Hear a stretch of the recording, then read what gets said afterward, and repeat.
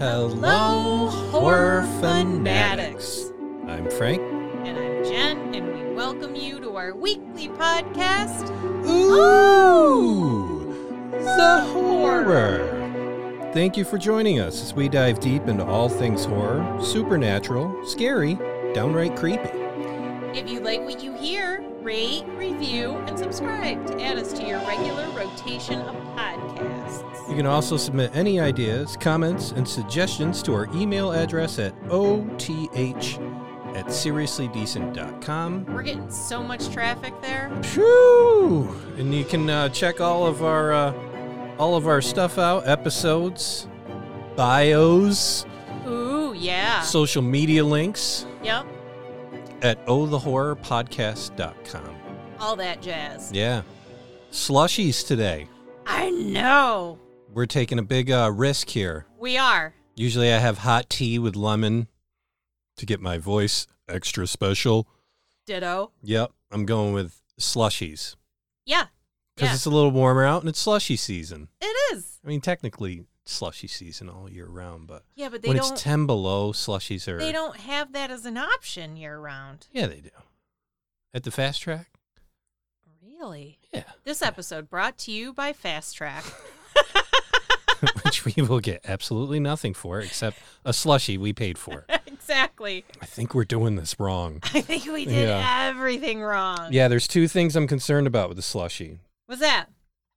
Number one, will it make my voice just stranger because I'm so accustomed to tea and all that. And the other one is the almighty brain freeze. You know it's coming. I do. You're probably going to get it talking, and I'm just going to start sucking. And the next thing you know, you're going to hear Frank go, oh. You're going to hear this. Me trying to get all the cold out of me as quick as possible as my head turns to a block of ice. And I got a big head. It's a big block. Yeah. Yep. Yeah. Yep. I have to say, Black Cats was nicely received. I'm glad. We had some good foot traffic on that. I'm glad. And about time Black Cats got a little bit of love. Little street cred. Yeah. Yeah. No, just a little bit of love. Yeah. Because, they've been vilified for so long. Tell me about it, girl. I could talk about this for hours. However, swinging the pendulum the other side, Berserkers today. Yeah. Yeah. How about that? I learned a few. 26 episodes. 26, 2-6. Yeah. Yeah. That's like half. Mm-hmm. We're like at the halfway mark for a year. Theoretically, we are exactly, this will be half. Yeah. For a year. So we've got half a year's worth of episodes every week. Yep. Every month. Yep. No breaks here at Oh the Horror. No. Solid worth ethic. Easy for you to say. It's a solid worth ethic. Is it? Yeah. I'm gonna blame everything on the slush. Okay. No. That one I was just stupid on, but solid work ethic over here at Oh the Horror. Yeah. I mean, creative director Dean's napping in the living room. He's not even in here. HR never makes an appearance. I think she's graced us once. She does when we step out of line, but our work ethic keeps HR at bay. She's is that the key? Is that what we're doing right? I think you pet her on your lap every night. I do that. I was a little unhappy about this, but now we're going to let that slide because you're petting me. So we automatically... I allowed you to pet me. We get a pass? Yeah. Because I provide a lap for her to sleep on. Well, I think doing a whole episode on Black Cats gives us some sort of street cred with HR. I hope so. We're going to find out. Yeah. Yeah. She'll be yelling at us tonight at 9. Yes, she will. For supper. Yes. What was it, fourth supper? Fourth dinner. Yeah. She's a black I had no idea that She's not a black cat. She's a black hobbit. She's a hobbit. Yeah, she is. She's an 8-pound hobbit. I had no idea what I was signing up for. I was like, oh, aren't you precious? Here we are. I think that's as a rule with pets. Like, the idea of a pet is great. Yeah. And then you get the pet. Yeah. And you're like, this is a lifelong commitment. Well, one of two things happens right when you get the pet.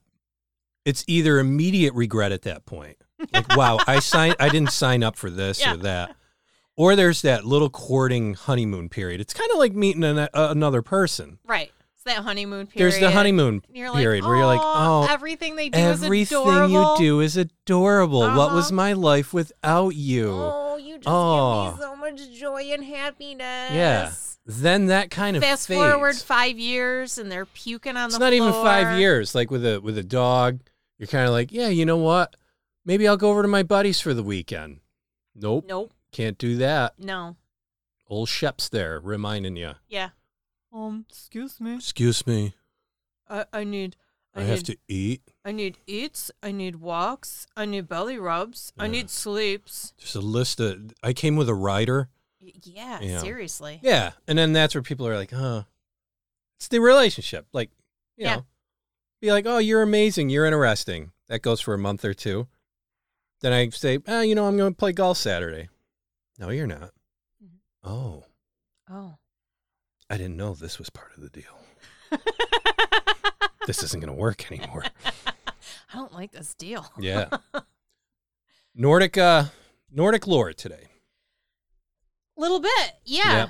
So, I wouldn't say it's just straight Nordic, which was something I learned. Just kind of ranged around a little bit, but the whole English Nordic that got kind of crossed as they started to get more involved streams. With each You're other. Not supposed to cross the streams. Well, yeah. Egon said. Well, I think England and the Nords kind of said that too. Well, Vikings kind of did what they wanted. To a certain degree. They were like, rules. I think what's interesting with that, though, is there's a big claim of the no rules, and they were a wild group and stuff. I think that's been glamorized through time. Yeah. But also, I think what's interesting is they actually did have a lot of rules within themselves, which I find that interesting. People sit there and they're, no rules. Kind of like the indigenous tribes here, like Native Americans. Let's be honest. There was a lot of rules in those tribes. There were, but when they're out and about doing their Viking thing and they're raping and pillaging, that has no rules, no holds barred. Yeah. No, and that's a reputation they've had and others have had too. Knock yourself out. But when you get home, it's like, yo, dude. Yeah. We are not out pillaging. Let's get through something that I always like to breeze past and you like to I do. List off sources. So my sources are Vikings, warrior cults, Berserker, Ulfionar, Sven Filking, and Weapon Dancers by Pete Jennings. That's a book. Not bad. I really only read the Berserker part. Yeah. And then historyextra.com. They had an article on Berserkers. I read that too. Yeah. That'd be funny if that's where we got all our notes from. Right? They were pretty complete. Pretty good. Mm-hmm. Pretty good. I did Britannica for a little kind of high-level deal. I do enjoy Britannica. Yeah, it's nice. There's an old love there. Yeah. That a lot of people will never understand. We had the Encyclopedia Britannica. See, I envy the living crap out of you because we didn't have anything like that. We had a dictionary at best, and that would be something if it was complete. Well, I'm going to say this. We had Encyclopedia Britannica, and I'm sorry, but when you're in elementary school and junior high, a little bit of a high level. So my grandparents had World Book encyclopedias. So if I had to do a topic and research it for school, I'm going to say about 95% of the time I went to World Book. Mm-hmm. Not the Britannica that my parents spent so much money on. Yeah. And had the gold leaf edges and the leather-bound editions. Yep. Yeah, that wasn't my go-to source. I never... However, in college... Yeah. Yeah, got some use. I never had that. I remember going over to people's house. I'm like, you have all of this knowledge here. Unbelievable. Because, I mean, people got to understand. Oh, yes. No computer, no internet. No. You had a library. And I used to like going to the library because it was kind of this massive, huge encyclopedia. Mm-hmm. You could get anything you wanted for free, full free. And then loved the Dewey Decimal System. Oh God, and the card catalog. We're gonna skip right past the library nerd stuff here. Okay. You know, Dewey Decimal what is what probably half of the group's asking right now. What's a Dewey Decimal System? It's a great way to catalog and store your knowledge and it's a great way to catalog old material that is of no value anymore. Ah! Yeah, I'll say it. Ouch. So here's the deal. Always eyed the Britannica. Family could never afford it. We just couldn't have it. Then I get working post-high school. Left college. I went to college for a semester and I think a half. Mm-hmm. Was in the middle of like tax law because I was an accounting major. Yeah, fun. In the middle of like tax law. And you didn't make good choices. And I got up right in the middle of the class. I'll remember this for the rest of my life. I just had this epiphany that I don't want to be here anymore. Yeah. I don't want to do it. Yeah, no. And I stood up and the teacher's like, Mr. Tuart, everything okay? And I'm like, yeah, actually, I'm about as good as it gets right now. I'm really happy. And he goes, so I won't be seeing you anymore. And I go, correct. I walked right out the door. Yeah. Yep. Well, judging from his response to your action, you weren't the first person to do that. Probably not. Yeah. I would imagine. I hope not. I hope people do have realizations and make split seconds. Moments. Yeah. Yeah, make split seconds like that. It was a long time coming. I dreaded it. And I was just sitting there, why am I doing this? Then when I got home, parents are like, all right, you got to work. Mm-hmm. If you're not going to school, you're working full time. End of discussion. So that's when I started working.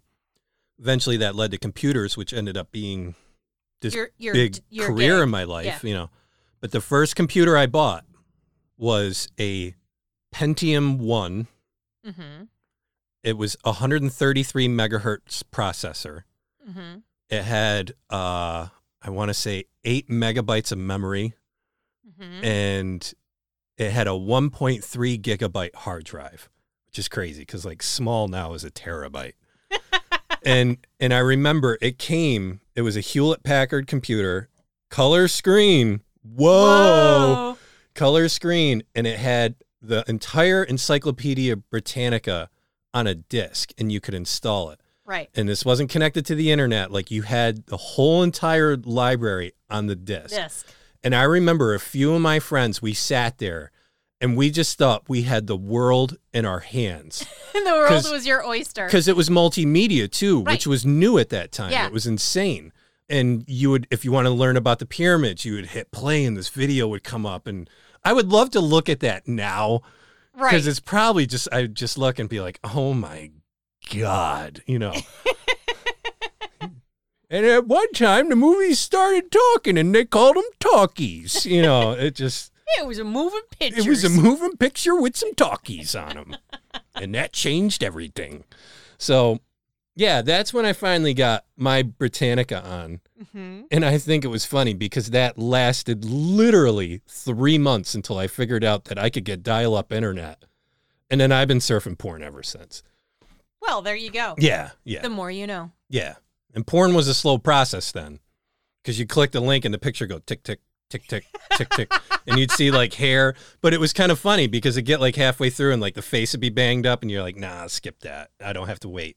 Yeah. I don't have to wait 2 minutes for that picture to load up. And you load another one. That's some horror right there. What are we doing again? Oh, yeah, Berserkers.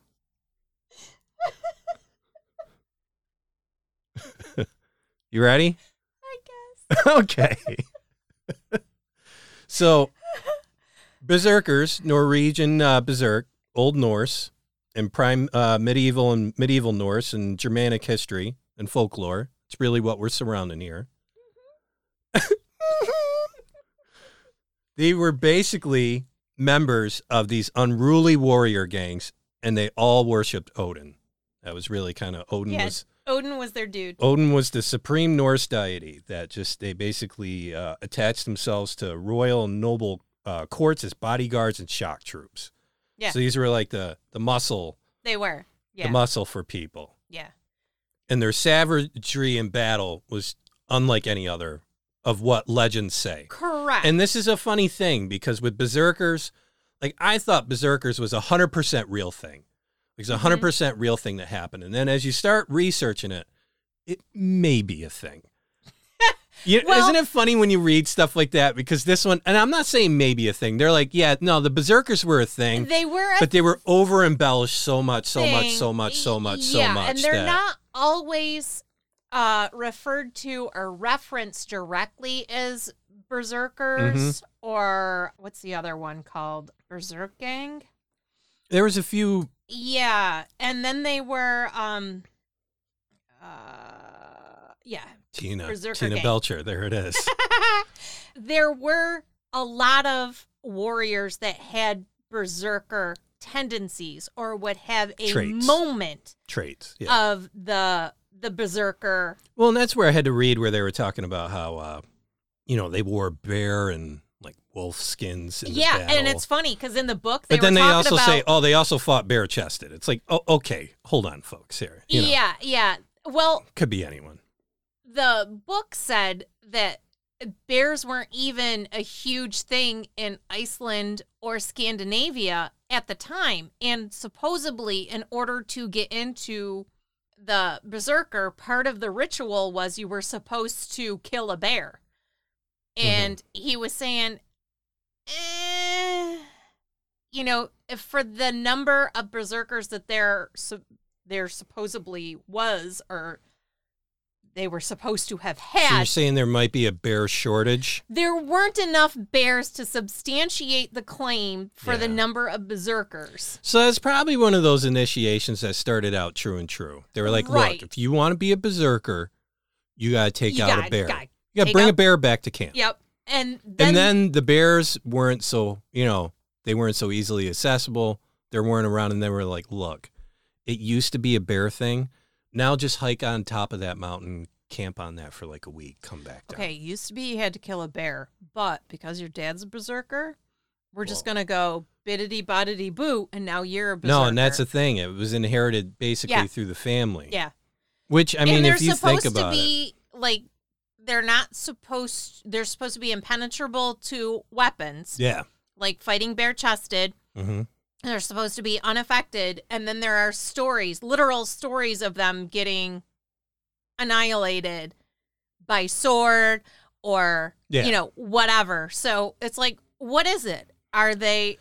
Well, and, I'm glad you asked that question. What was it? Because we're going to try to dive deep into that here at Oh the Horror. Is that what we do? Is it our We're thing? going to do Frank and Jen's take on that. So you just showed up at the right time. Look at me go. Yeah. What's interesting is, like, it definitely was a time period. First century. It was definitely first century. Primarily, like, it seems like 600 to, like, 900 A.D., like around that seems to be the wheelhouse of where these stories potentially History come Extra up. Kind of circles the wagons around circa 800, which is when... Wait, did I say first century? I meant 9th century. Sorry. First century. Who's going to call you out? Like, right.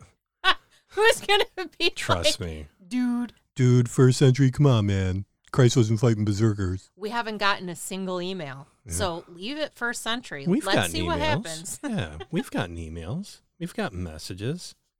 Don't act like they don't participate. They just put us on. Really, our whole group is just friends that are just like, yeah, I put it on the background just to be a download number for them. I'll take it. Sorry, saps. I'll take it. They're weird. No, but I know we are. No, they were really like, they were in the habit of like raping and murdering at will, even in their host communities. Mm-hmm. So I think in my mind, and we'll go to the end and then circle back. Because I think, there's a big question we got to really set the tone for. Why were they called berserkers? Yes. And if they were really berserk, what made them berserk? Mm-hmm. A lot of them talk about, the psychedelic mushrooms. That's a very light topic where it is. Like once you talk about it, you go, oh, that's a good idea. But then you get into it and it doesn't hold weight. There's nothing to substantiate or corroborate that claim, which I get into at some point. At the end of the day, there were common traits that the berserkers held. They were not your typical warrior. No, not by any means. But it's not like they all held a common trait. Like you could say they had a common illness, like a mental illness that brought them there. So at the end of the day, they're kind of in an anomaly. Yeah, they're an anomaly, but they also were... We're never going to know. No, we'll never know. And this is like great fodder for us in the show because we can just talk shit about whatever we want. And that's why we pick these types of impossible topics because they're fun. Where's your proof, man? Well, and they're just fun to talk about. They are. But there was structure there. There was. In Berserkers, there was the Bear Warriors. Yes. They were a group. There was the Wolf Warriors. Yep. And then there's this proposed set of warriors called the Boar Warriors. Yes. And that's basically like the 3 types. Right. You're either a bear, a wolf, or a boar. Yeah. Mm-hmm. And I could see where that would be kind of like the family clan fight symbol, you know. Yes. Go bears. Yeah. Go wolves. Go boars. The bears. You know? Yeah. Who are you on? I'm the bears. The bears. Roar. You know. But I think so there is that sense of structure. So it was definitely, I think when you hear those things, it does mean that I think A, it did exist. I think B, it exists and it was structured to a certain degree. Yes. Now, my opinion on the Berserkers is this. You have a wild era where there's really no rules. No. So hop on this journey for a second. Ooh, Mr. Toad's Wild Ride. Yeah. I am ready. I'm bringing NFL football into this. The whole history of NFL football. Okay. Because I can't stand NFL football now. Right. Because of all the rules. Yes. I like old football. Yes. Where the guy got the ball, ran through, and got the shit kicked out of him. Yes. Hockey player here. Sorry. Yeah. You know, but if you look through the whole chronological section of the NFL, you originally had guys with no pads, right? No helmets, playing football. Yep. Then they got leather helmets. Yes. Which I don't know what the idea of that was, but they were cooking up something. It was at maybe least a little bit of protection for when your melon hit the ground. Not really knee pads, high socks, you know, maybe an extra shirt to cushion the blow. Maybe. Well, you got the leather helmet. Yeah. What more do you want? I know. It's nitpicking after that. Yeah. Really, metal cleats. Yep. Just raw. Really raw. Burr. And then as it progressed and technology progressed, there was better creative director. He's telling you all about it. He's into something, and it's not this. No. But you have NFL where it progressed, and technology, of course, progressed, and you got plastic helmets. They got stronger helmets. They got all this. All the way to now you can't even touch the quarterback. If you breathe on the quarterback, you're ejected from the game. Yeah. That's how it feels. And I get it. Any kind of sports fan, they're saying, oh, he's protecting the investment. The team's protecting the investment. I get it. The quarterback's the investment. Well, and it's true. And I'm not going on a football rant. Here's the thought. Maybe don't give one dude $20 million for his contract. That's absurd, Jen. Oh, I'm sorry. Yeah. No, I'm not going to get... I'm just sitting here with my lady brain. I'm not going to get into the PR and politics of football. I'm just not going to do it. But what I wanted to use this example was... in our lifetime and a generation or two before that, we got to see the evolution of football. And it's the same thing with hockey. They used to go around with no helmets. Yeah. And that's when they'd smile and they had like 2 teeth showing. They're like, I'm world champion. You know, I mean, just my mom's proud, you know, and his nose is all fucked up and he's got dents in his head. And now they've got protection all around him. And that's where I think battle was as well. So the Berserkers were the raw, like 1930s. The first round of the NFL. The first few years of the NFL. I really think the Berserkers were like that in hand-to-hand combat. I think these guys were just like mega super alpha. Huge. Massive. Mega Vikings? I don't know. It's not a mega coven. If you know, you know. However, I think they were just these huge, massive monsters, basically. They were. And you don't have to go far to step out of that. And I think like the peak of it in sophistication of like brutal football players was that late 70s, especially early 80s. when just cocaine was fueling the sport and they started. Cocaine fueled everything. No, but I mean like cocaine fueled the sport and they had started early juicing and stuff like that. And they just were monsters. Mm-hmm. And I think this is the same thing. I think it's the same exact thing. You had these special groups of guys, maybe women too, who knows, that were just insane. Had an affinity for biting shields. Oh, yeah. No, exactly. I mean, that says it all right there. Biting shields. These guys were just monsters. They're just like, let's fuck some shit up today, you know.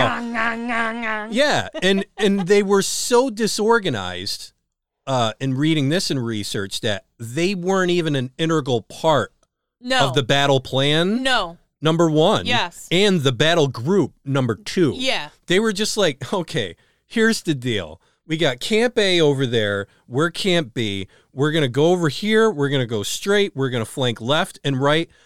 Berserkers, you just do what you do. Yep.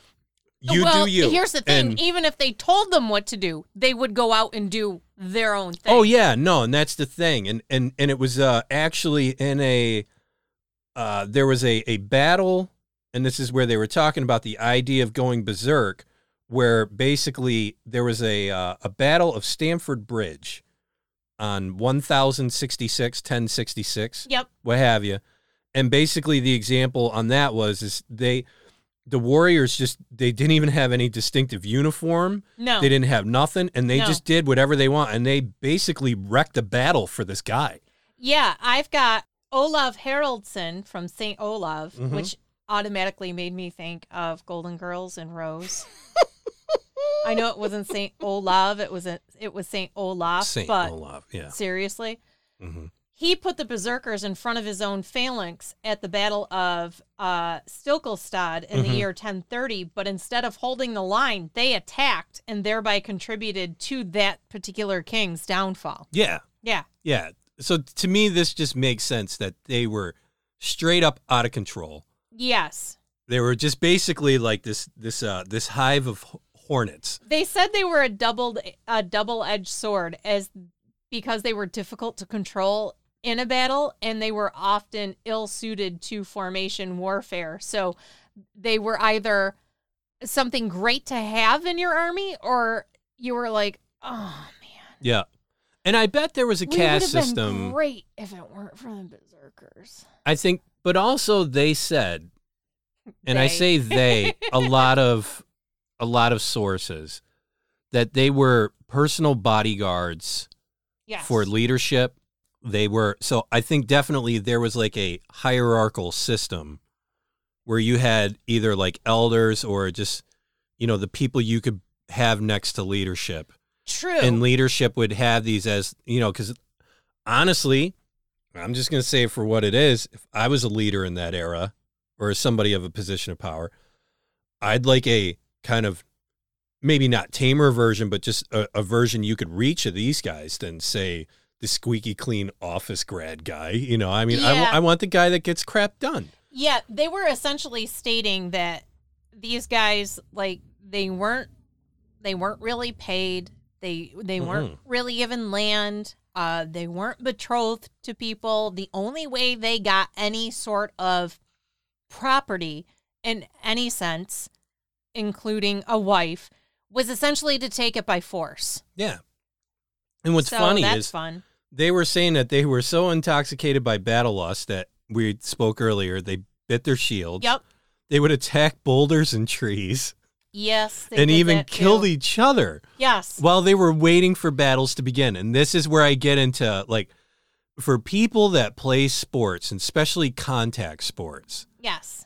You got to realize the hype that begins at the beginning of a game, especially a big game where a lot's at stake. Yes. And there's some weird shit that goes on in there.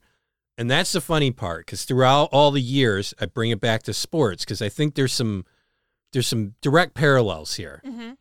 So even when they bring the cameras into sports, you rarely see the beginning just before the game, the locker room stuff. Yeah. You'll see post where they're celebrating. Yeah. Or where they lost. But you don't see that pre-stuff. And I love it because everybody thinks it's that Hollywood where the coach comes out, does the huge speech. Yeah. And they're all like, yeah, we're going to win, and go right out there. It's not like that. No, it's not. No. It's not Remember the Titans. No. Denzel doesn't come in and just give you this moving and rousing speech. Denzel comes in, my man. Yeah. You know? Yeah. That doesn't happen? Maybe it does, but I never saw it much, you know. That didn't happen? I mean, for they'll you? tell you what they want, you know, Yeah. and they'll be like, look, this is where we need to be. You guys have worked hard. You put everything on the table. You know, you got to do what you got to do. But I'm saying between the players Yeah. and the teammates, it's a lot of chest bumping. It's a lot of, you know, it's fucking kick ass. Mm-hmm. And that's where I would see that, where they just be, you know, just out of it. I think there is probably substance abuse in here because it does breed substance abuse. I mean, when people say, like, Yeah. look, you know, no human weapons can destroy him. I mean, you got somebody on meth, it's the same fucking thing. Yeah. And that yeah. was like in World War II with the German soldiers. You know, Yeah. you find out later, no surprise, they were all cranked out on methamphetamine. It's like, no wonder they hiked through the cold and did all this crazy shit. They 'cause they did were some really, fucking tweakers, man. You know, really interesting decisions they made and moves that well, no, You're and like, you can see what? that. Like in the beginning, they made some really tactically They did. genius military. probably less meth involved. No, at and that's that what I'm saying. You stage. can see it. Yeah. Like for somebody who studies World War II, and I'm fascinated with the topic. I could do a whole podcast just on World War II. It's amazing. People do. But Yeah. but the I fact mean, it is wouldn't be a bad one. You can see the just gradual increase of chaos and disorder Yes. throughout the years. They started out everything. They were brilliant. Yes. They did terrible things. I'm not getting into they're Right, yeah. awesome and I adore them and I got posters of Hitler on the wall that I, you know, have signed. No. But the fact is they did some really brilliant things on the way. They were smart. Right. And then they found the methamphetamine, which made them stronger Yeah. in their mind, Yep. made them fight harder, Yep. longer, which was true. Mm-hmm. But then the problem was, and you could see it towards the end, where they were all from leadership down to the bottom, they were tweaking and they Yeah. just did stupid shit. Yeah. And to see that eventually it was drugs that was kind of driving it all at the end, it just makes sense. Yeah. I even look at that with, I bet that's the same thing that happened with Spartans. I bet it's the same thing that happened with the Nords. I bet they found some sort of substance and they were just like, hey man, gotta juice up before the big game. and at one point it was great. It was working wonderful. Right. And then it fell apart. And I think that's the same thing with Berserkers because they were integrated through. Yep. They were with leadership. Yes. And then you hear other stories where they're like, yeah, dude, we just pushed them out into battle. And they just we let them do their thing. And we just hope we rolled lucky 7. You know? So it's interesting because Viking warriors in general look to the god Odin to give them aggression and courage in battle, but the Berserkers took it a step further. Mm-hmm. They could rout an outnumbering force, and when they attacked, they howled like mad dogs or wolves. It said that neither iron nor fire could injure them, and that they didn't know pain. And after a battle, they were as weak as infants, totally spent both physically and psychologically. Mm-hmm. So there were a lot of stories where the Berserkers would do their thing, and when they were all asleep afterward, that was when they would get routed by someone else. But that's where I also turn, like, I buy into the substance abuse part of it a little bit because they were so drained after. Like the big crash or something like that. But also you physically exert yourself with something, you're drained. Think of the adrenaline rush. Oh, yeah. Like, and then I just saw a video of a police officer. I thought you were just going to be like, I just saw a bear. No. Yeah. I just saw a video of a police officer who arrives at a scene, and it's a car flipped over. It's a mother, and at least there were 2 children there, one of which I believe was her biological child because he kept calling her mom. So yeah. I put some pieces of the puzzle together there. Put some steak on that. And the son is saying, help her, help her, help her. And the cop is calling in that he's got the car overturned where they are. And he goes, I can't lift it. I can't lift it off of her. And you can hear her saying she's having a hard time breathing. Like she can't breathe. And the kid starts crying, and all of a sudden, this cop goes berserk, full Hulk, and he goes, and he lifts up the car. Yeah. And he's like, can you get your head out? He's like, are you clear? Are you clear? And you can hear her say yes. And you can hear the kid like, oh, my God. And then, as he drops the car back down. Mm-hmm.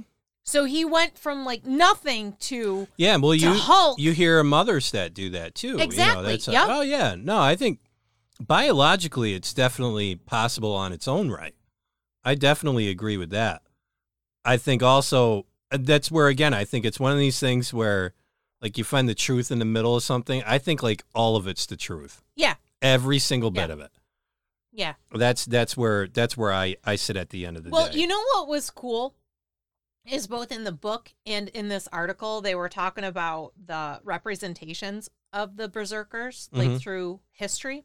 They showed up in, like, ceramic plates from, like, I don't even know when and where they found those. Then there was a chess piece that they found it from the 12th century, found on the Isle of Lewis in the Scottish Hebrides, had a chess piece of a warrior biting his shield. And the book had an actual picture. I'll post it to the group. And you just see this guy's teeth on the top of his shield. Yeah. He's just like looking at you like, argh. And it was probably a queen piece where you could move all over the table because it just doesn't have any rules.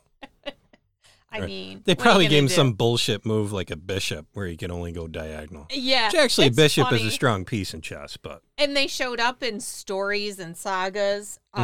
It was interesting because in the sagas, some commonalities were usually they were a troop of 12. Mm-hmm.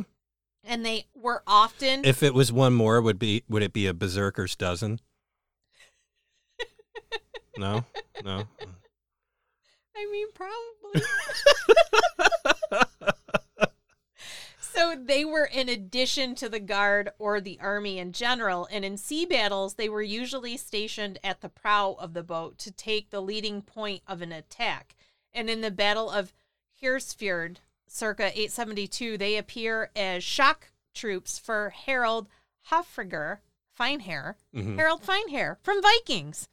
So I was like, whoa, hey there. And then there's actually a story of Harold Finehair himself going berserk in a specific battle. But he himself was never referenced.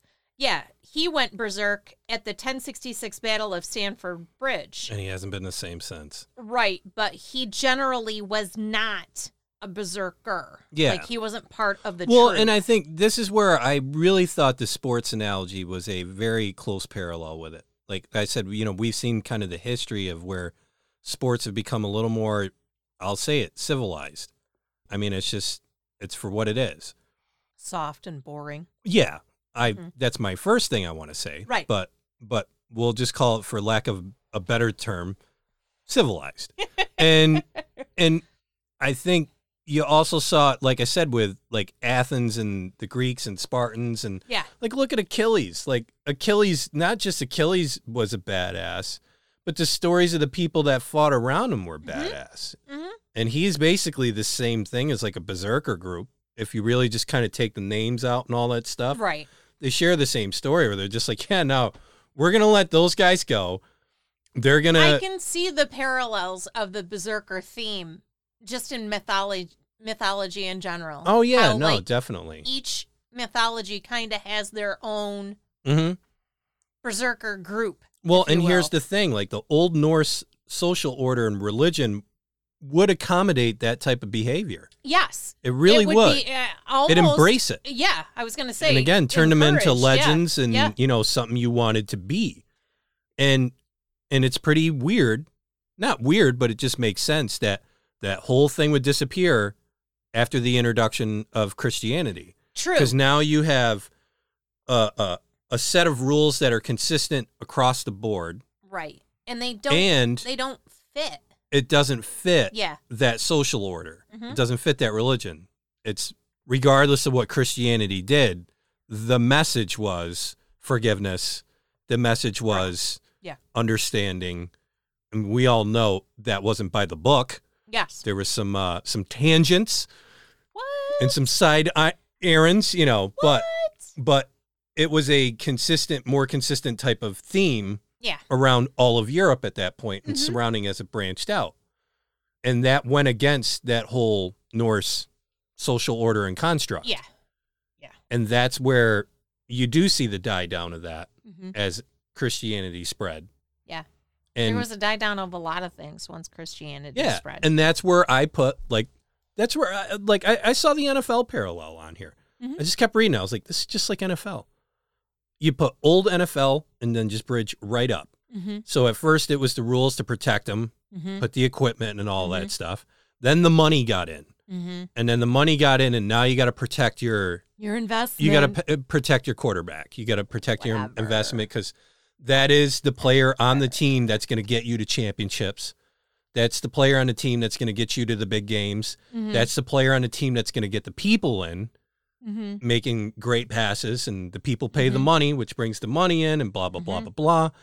So that I see where, again, it just, like I said, the sport got sophisticated. And I don't mean it in a smart way, just complex. The sport got complex. And it's the same thing with battle. You look at battle now. Battle's complex. It's not like what it used to be. No. At first it started where you just had two warring clans or families against each other, and they just went ape shit. Right. It'd be like the Hatfields and McCoys here in the States, like back in the day. Yeah. Same type of thing where they're just battling back and forth, and it was over a spilt beer in a fucking bar, and one called one an asshole, and the guy punched him in the face, and he died because he got hit, because his nose bone broke into his brain or something like that. Yeah. And now it's just this ongoing war forever. Right. So now that turned into more organized battle, where you had troops and different types of troops. You had archers and, front linesmen and, the cavalry on horses. And then, I mean, honestly, I used to think this was the dumbest thing, was like the colonial era war where they do the lines. Yes. And with the musket rifles. And I used to sit my whole life and say, that's so stupid. Yeah. Why don't they spread out? Yeah. Why don't they get, Yeah. So then on the computer nerds rejoice. I'm going to go deep here. Some of you might hang. Some of you be like, wrap it up. What does this have to do with Berserkers? Basically, I had a computer, got onto Steam, got into Half-Life. Half-Life was great because they did all these mods based on the first-person shooter. So they'd use the software, build all these kinds of mods. So one guy made a mod. It was based on the Revolutionary War. And it was musket rifles. And they fired just like a musket rifle. So you would shoot, and when you'd reload, like on games now, you reload, it's like click, and you got like 30, 50 more rounds. That one, they would actually pour the powder. Yeah. They'd ram the ball in, and then you'd be able to shoot. So like reloading literally took like 30 seconds or something like that, 20, 30 seconds. So it was funny. Naturally, you would line up, like, it's just people didn't even think about it. Like, you just lined up next to people, and I'm like, well, this is why they formed the lines, because of the inability of reloading the rifle quick enough. So basically you'd get in these lines where the ones in the front would kneel, they would shoot, and then basically the back's reloading, and then you just reverse around in a circle. And that really was the most effective way, because if you branched out in that game and went rogue, you died in a second, because there would be these guys like 5 to 10 in a group that would just fire at you, and you were mincemeat. And I think that's, again, like where battle gets sophisticated. Right. And then what happened... So essentially they got worked out of a job. Yeah. It's like the samurai. Yeah. It's like a crazy story of the samurai. Well, let's save the samurai for another day. We could. So we should have doubled them up with this. There was a whole family of berserkers from the sagas. And this particular family came up in like 2 or 3 different stories from both sources. So one such family is, sorry, I don't speak Scandinavian, Egil Skallagrimsson. That sounds good His to me. father, Skallagrim, which means ugly skull, and his grandfather, Kveldov, which means night wolf. So the whole family, 3 generations of berserkers. Wow. Passed down from father to son. as we said, they could be a group, or they could, you could independently go berserk. And then there's references to when a berserker would go into the berserk mode. They would go into like a trance-like state. And the book actually referenced, there were a couple stories where the berserkers themselves were not actually on the field. The berserkers themselves were laying down, and they were projecting a bear or a wolf or a boar onto the field. So you're saying with their minds, man? Yeah. Like they thought of a bear, and then the bear man came out? They were almost referencing it as to like astral projection, which is supposed to be in witchcraft where you can project yourself into another time, another place. So they were essentially stating that these guys would go so deep into their trance that they either changed the appearance of themselves so that they would appear, like their features would appear like that of a bear, a wolf, or a boar, or what the other people on the field witnessed was a bear, a wolf, or a boar. Their projected entity. They were projecting either, whatever their clan animal was. But they were fighting their projected entity, basically. Essentially, yeah. Yeah. That's interesting. Yeah. And that was referenced in a couple sagas. It showed up in the book specifically. And they kind of hinted at it a little bit in the article, but the book specifically, and this guy that wrote the book, he's actually a Viking reenactor. Oh. Yeah, like this dude is into this. He's all in. Live action role play. He cites all of his sources, like where he got his information, and then within the chapter, he's citing and referencing. His resume's deep. I'm not going to say his resume is deep, but his information is deep. Yeah. Like, he's not just going one level. The projection thing gets me onto something. Yeah? Yeah. I'm thinking of trying that. Yeah? Today. Okay. Practice today. I'm going to practice the next couple weeks. Okay. What I want to do is I want to project a person who's timely, well organized, nice to the public, and then that projection can show up to work. I can stay home. Okay. In bed in the basement. That's going to be my spot. Okay. I mean, I could do the parking lot maybe, just like lay in the truck.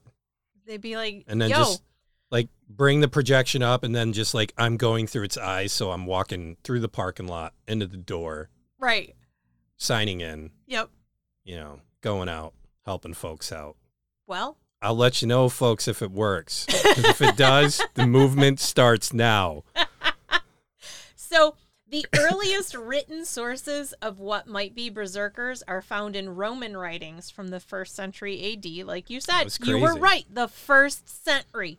1st century. So in his book, Germania, the historian Tacitus describes correspondingly fantastic elite warriors among the German tribes in Northern Europe. And in the 6th century, the East Roman historian Procopius wrote of the wild and lawless Heruli from the north, describing how they went almost naked into battle, clad only in loincloths, and this was to show their disdain for their wounds. They wore neither helmet nor coat of mail and used only a light shield to protect themselves. The people who were described as Heruli probably had their origin on Sealand or Finn in today's Denmark, but they can also be traced to other parts of Scandinavia, including Norway. So the Heruli are said to have had a kingdom on Finn, and this may have survived until into the 6th century, but more of them had previously been driven out of Scandinavia by the Danes. The Heruli often took service as warrior bands in the Roman army, and they appeared the same way as the berserkers, in small groups in the service of chieftains or kings, and there is a possibility that the origins of the berserkers may be found among the mysterious Heruli. So in other words, they just kind of merged them together, or they progressed. Yeah. The berserkers are often mentioned in sagas, skaldic poems composed at the the courts of Scandinavian and Icelandic leaders during the Viking and Middle Ages. See, that's the interesting part, because it's not just like one or two things that they grab. It's pretty consistent through the sagas. It is. And they're also in other literature from the Middle Ages, which is pretty significant. Exactly, like separate accounts bringing it up. And in the sagas, which were written in a Christian context, the memory of these warriors has been extended to become a label for those who stand out from the norms of society. Thugs, freebooters, pirates, etc. In the earliest Icelandic compendium of law, Gragas, it is said that a raging berserker can either be bound or condemned to exile. And the oldest known written source about berserkers is Harald's Gavadet, a 9th century skaldic poem honoring King Harald Fairhair, attributed to the skaldic poet Thorbjörn Hornklove.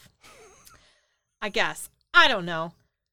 It's literally spelled Hornk Love, writing about the Battle of Hereford, but the date is unknown. Yeah. And berserkers roared where the battle raged, wolf heathens howled, and iron weapons trembled. And then there's Grit Saga.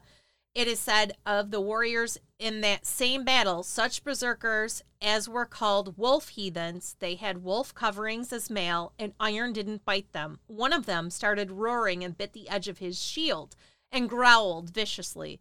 In the Volsung Saga, describing events in the 6th century, it said that the berserkers were in Odin's lifeguard and that they went without armor, were as mad as dogs and wolves. They bit their shields and were as strong as bears or oxen. They killed everybody, and neither fire nor iron bit them. And that is called going berserk. The descriptions of the sagas of violent men and killers cannot all be linked to the berserkers, but distinctions are made, for example, between berserkers and warriors, between normal killers and the men who fought duels. And the Old Norse saga texts never call the berserkers mad or insane. They regard the berserkers as something more than just socially problematic and unusually aggressive. The sagas distinguish them from other men by ascribing to them a particular nature that made one both scornful and fearful of them at the same time. Well, and on that point, that's where I say there probably was some sort of hierarchical, hierarchy within. And the big part that I got it from was Harald Fairhair. His reign was 872 to 930. Yes. That's 58 years. And he had berserkers basically as recorded as the household guard. Yes. So they were just around. Yeah. And that's where I think it's a little cheap to just say that they were these like nuts bandits that lost their mind. I think it's a little cheap phrase to use for that. Because they had these very highly regarded roles. They did. And with Fairhair, I saw that directly. It's like, this is somebody who reigned for 58 years. Yes. So it would make sense. And he himself went berserk in a battle. Well, yeah. Yeah. So it would make sense that if he's surrounded by these guys, and if there is actually a pre-battle ritual or a trance or something that they do before they go into battle, it would make sense that if he were surrounded by these guys, at some point, that would have influenced him, and he could have taken on their... And here's the thing. I mean, I'm going to throw just a very basic dude statement out. But there is points where a guy will say at some point or another, they just lost it. And I can confess to that. There's many times I lost it. And I get the whole berserker tendency type thing. I get it. Yeah. Now, where I was reading this and I really connected the dots goes back to where we were talking about how basically the social order and construct would accommodate that type of behavior. Right. So I can't even imagine where even someone like myself would go because I know I'm capable of it. I know I was capable of it. If I was actually in a social construct where it's accommodating to be like that, where's the boundary? The boundary's nowhere. No. Because the more you do it, the better it is. Right. If it's acceptable of that. Yes. And if you went too far, they're just like, he's just berserking out. Yeah. That's all. Could be. God's got him by the scrote. And that's that's where I see like the fair hair Rain and him having that as actual household guards. Right, yes. There had to be some sort of organizational chart. There was, but by the same token, those same guards to the king or a chieftain, they would not be betrothed to, how do I say this delicately? Like if one of the berserkers was like, dude, your daughter, she's hot, and that guy was even like remotely in the upper echelons. Yeah. I would say like a lord. Yeah. The berserker was not going to be betrothed to that guy's daughter because they're penniless. Grunts. Yeah. Basically grunts. Yeah. Yeah. And at the end of the day, the only way they got any sort of property or whatnot was to take it by force. They would either go in and duel or, they would challenge someone. Take it to the streets. They would take it they would do a dance battle. Dance battle, yeah. And whoever was the victor in the dance battle. That'd be funny if like history didn't know that and you go back and they'd pull out like this like square piece of cardboard, put a boom box, or have like and they're breakdancing. Have a guy beatboxing. The lute and the flute. And the guy's just like the lute and the flute and a beatboxer throwing some rhythm down. Oh, I love it. You know what? This could happen today and be a thing. A lute, a flute player, and a beatboxer. And you got to break dance in either a wolf skin, a bear skin, or a boar skin. A boar skin. We're going to bring this into live action role play. Yeah. I'm liking this. We just got to call it something. All right. We can't call it going berserk. That's the call to action to the listeners. It is. What do we call your challenge? What do we call this? What do we call this thing that we can bring to a live action role play? I'll sum up. You have two berserkers and they got to throw down in the streets. So you need a lute player. For those of you that don't know what the fuck a lute is, it's a stringed instrument that sounds terrible. Yes. There's a flute. Mm-hmm. Everybody knows what a flute player is, but if you don't, it's a wind instrument that sounds beautiful. Right. And then we'll have a beatboxer in the back. And if you don't know what a beatboxer is, just... Where have you been? Where have you honestly been in your life? Yes. And they break out the cardboard with their own sign. Yes. So if you're a wolf, you got to have the wolf emblem on there. If you're a bear, you got to have the bear emblem on the cardboard. That wasn't even yet. A papaya sheet or something like... Or not papaya... papyrus. Yes, papyrus. A big board of papyrus. We'll just do cardboard because it's new. Tapestry? They could use a tapestry. You're rolling deep with a tapestry. Yeah, I'm going to make this legit. Tapestry. Okay. Tapestry, loop. Breakdancing's hard on tapestry, though. You need a kind of slick surface. Okay. How about a sheet of cardboard that looks like a tapestry? Like it's drawn out like a printed. Yeah. You got to make it look like fabric. You got to make it look like fabric. Yeah. So use crayon, and then you get I know a what it extra. is. What? I know what it is. Call the action canceled. It's a berserk off. Call the action canceled. It's a berserk off. Get the hip hop horn. Yeah, I'm telling you. We're going to make this happen. Mm-hmm. And on that note, folks, that's Berserkers. It's an hour short, and you're saying, wait, it's just an hour. You guys usually go like an hour, 20 minutes, hour and a half.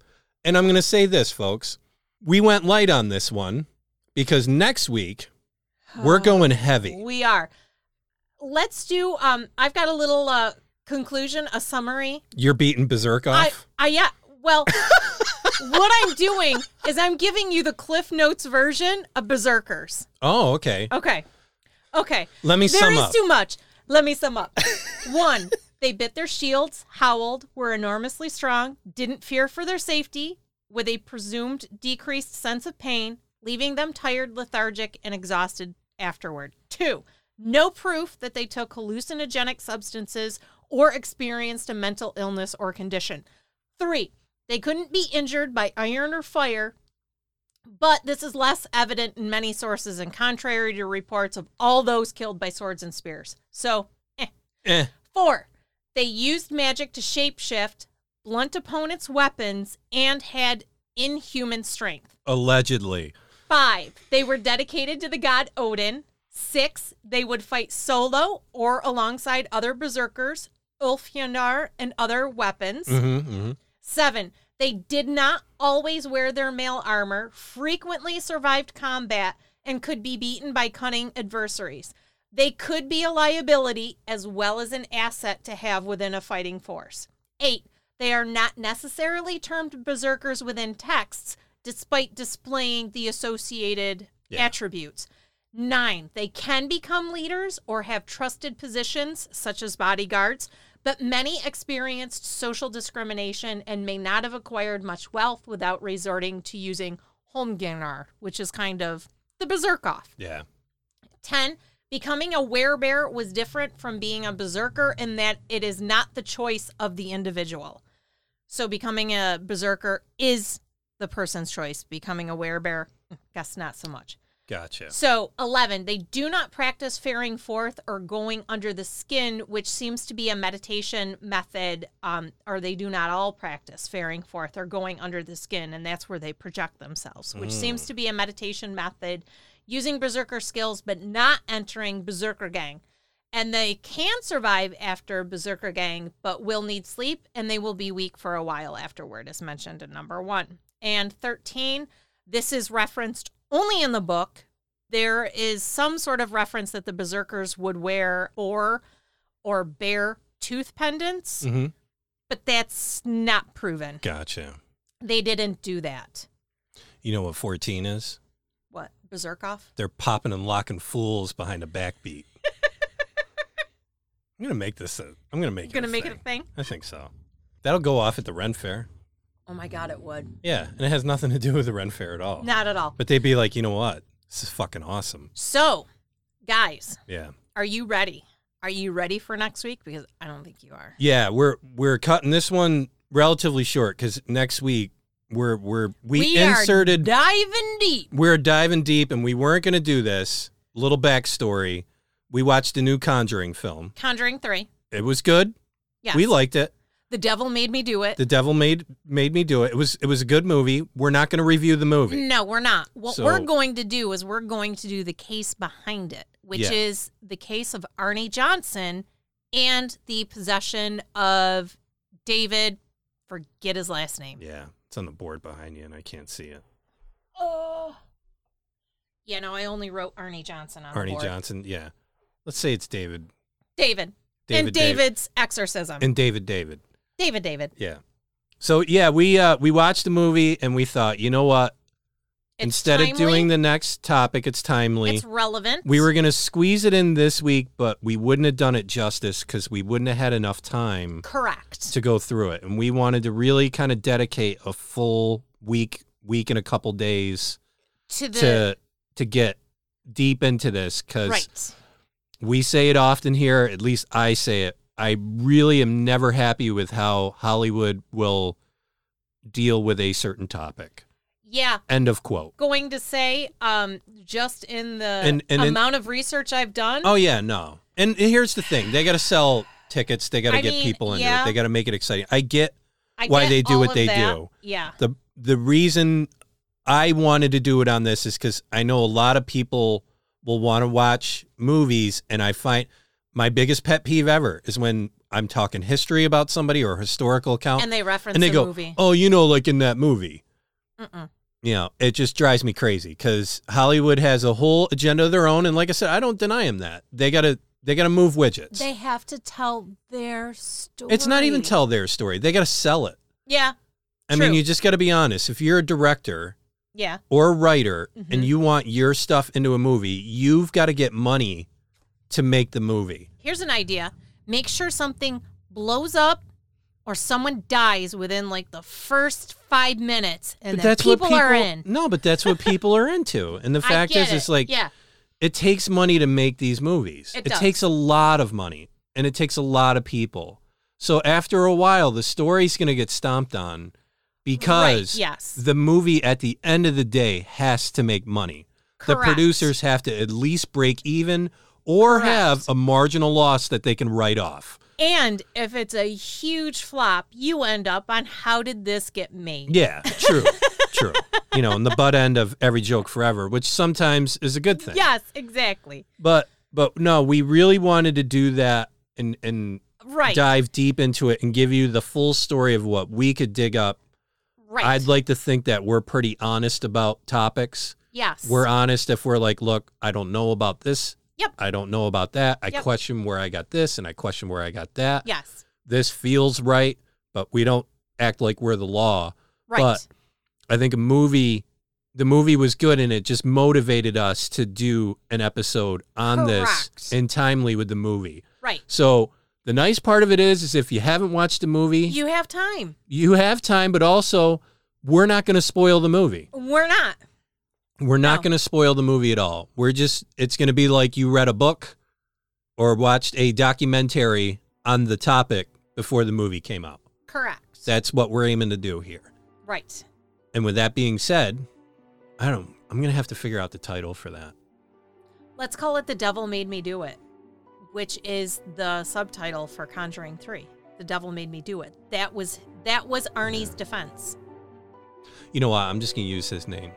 Arnie Johnson? Yeah. So we're going to title it Arnie I Johnson. would put The Devil Made Me Do It, Arnie Johnson.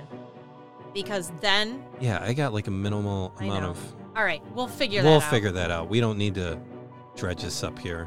No, We can argue over that later. like a day before publishing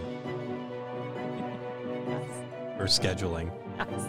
Yeah. However, I must say, folks, thanks for listening to us blab. Yes. We look forward to talking to you next week, and we hope you have a wonderful day, a wonderful week. And remember, Yeah. no Ouija boards, No Ouija boards. no dolls, Nope. no capes, No capes. no blood, No blood rituals. no blood rituals. Mhm. Did we get anything this week? I don't think we did. No, I don't think it was necessary. I think But- next week's gonna really kind of Definitely. bring something up. Yeah. Make good choices. Take care, folks.